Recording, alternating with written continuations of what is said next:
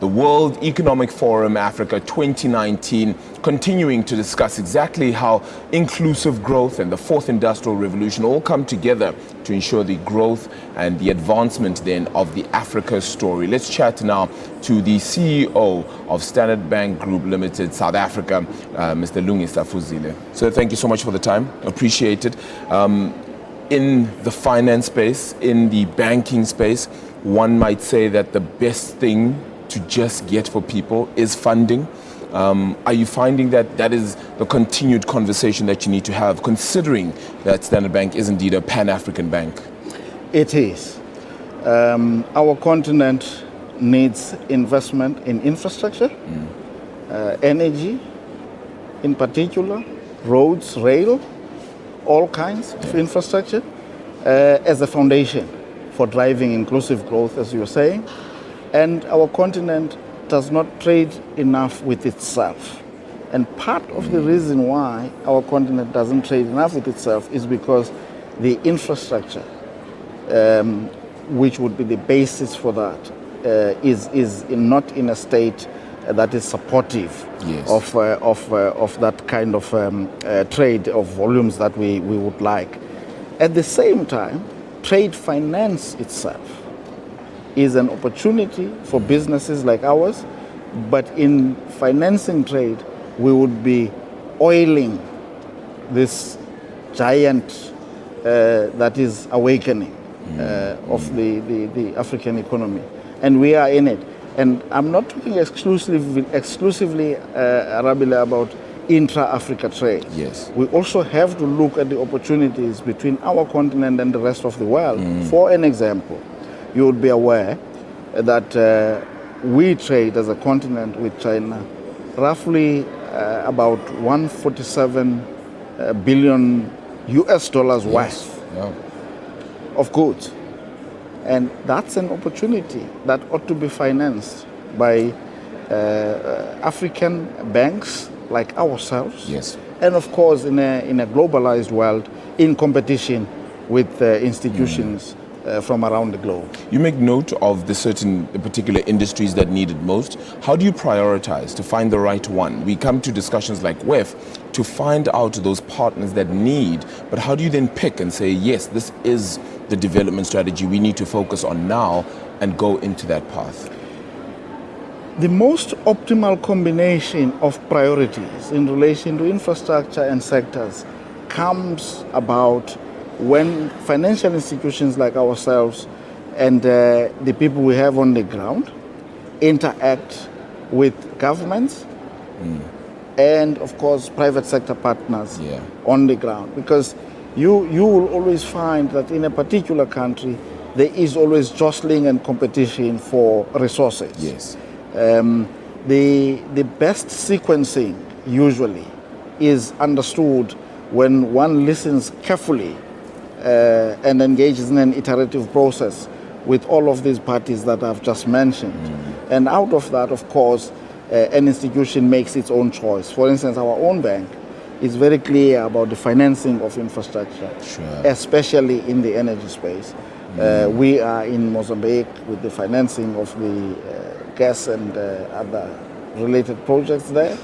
We are in many parts of the continent, in some instances in partnership with ICBC, just to make sure that we can mobilize resources and do more than what on our own as Standard Bank Group we're capable of doing. Yes. And of course, the interplay then between our own prioritization internally, interacting with the prioritization that's done by governments on the ground, private sector on the ground that needs resources from us, produces the most optimal set of priorities. How significant is the signing of the African Continental Free Trade Agreement, not just for Standard Bank, but certainly for business itself? Because yes, it's been ratified and agreed on by the countries, but now's the opportunity for businesses to get involved, surely. Yes. Symbolically, it's a major step in the right direction. What we must never lose sight of, though, Arabile, is the fact that that's just the first step. Yes. Which points in the direction of appreciation by continental leaders of the importance of trade in driving inclusive growth and opening up opportunities both for business and individuals who are looking for jobs, for an example, which is an issue on our continent.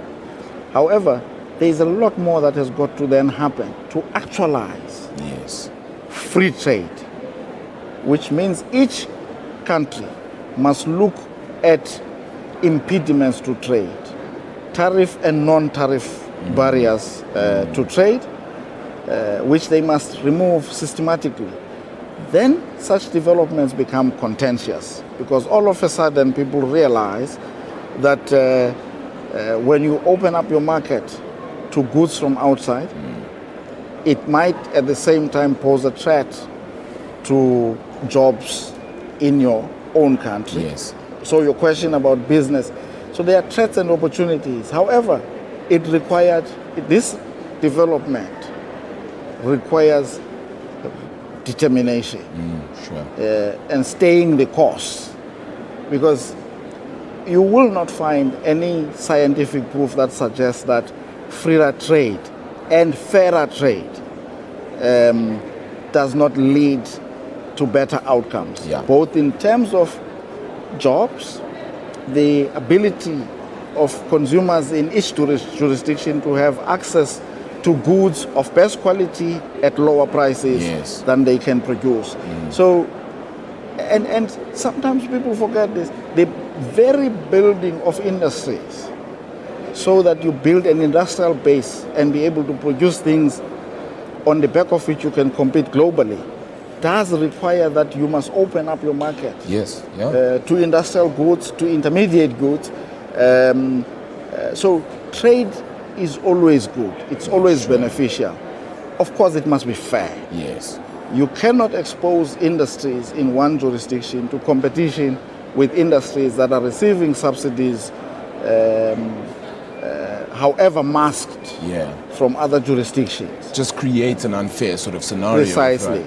Very finally, just as Standard Bank, as yourself as well, what is the ultimate message you're hoping to gain out of WEF Africa this year? I mean, it seems synonymous with technology, the advancement of inclusive growth and the like as well. What would you like to see as a massive sort of thread pull through by the end of the 3 days? For me, influenced in part by a session I took part in this morning, one of the biggest opportunities that I wish people would take home coming out of this conference is an appreciation that digitization is not the future. It is here now. Yeah. Whilst in the immediate term, it would appear to be threatening jobs, it offers opportunities for different kinds of jobs, but also for the possibility to set up new industries. Yes. Of course, nothing is going to be automatic. The opportunity that digitization presents our continent to leapfrog and catch up with the rest of the world can only be capitalized on if we fix our education system throughout the value chain.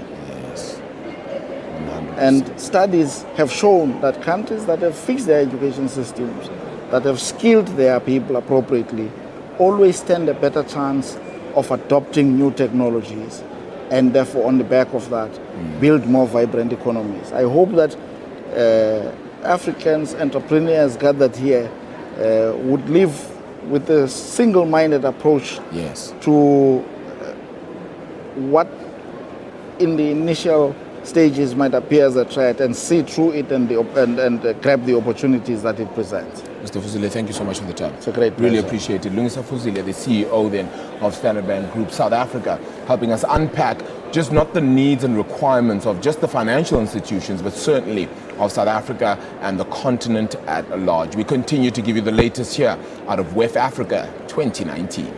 WEF Africa 2019. Brought to you by Standard Bank 702 and Cape Talk. More at ewn.co.za.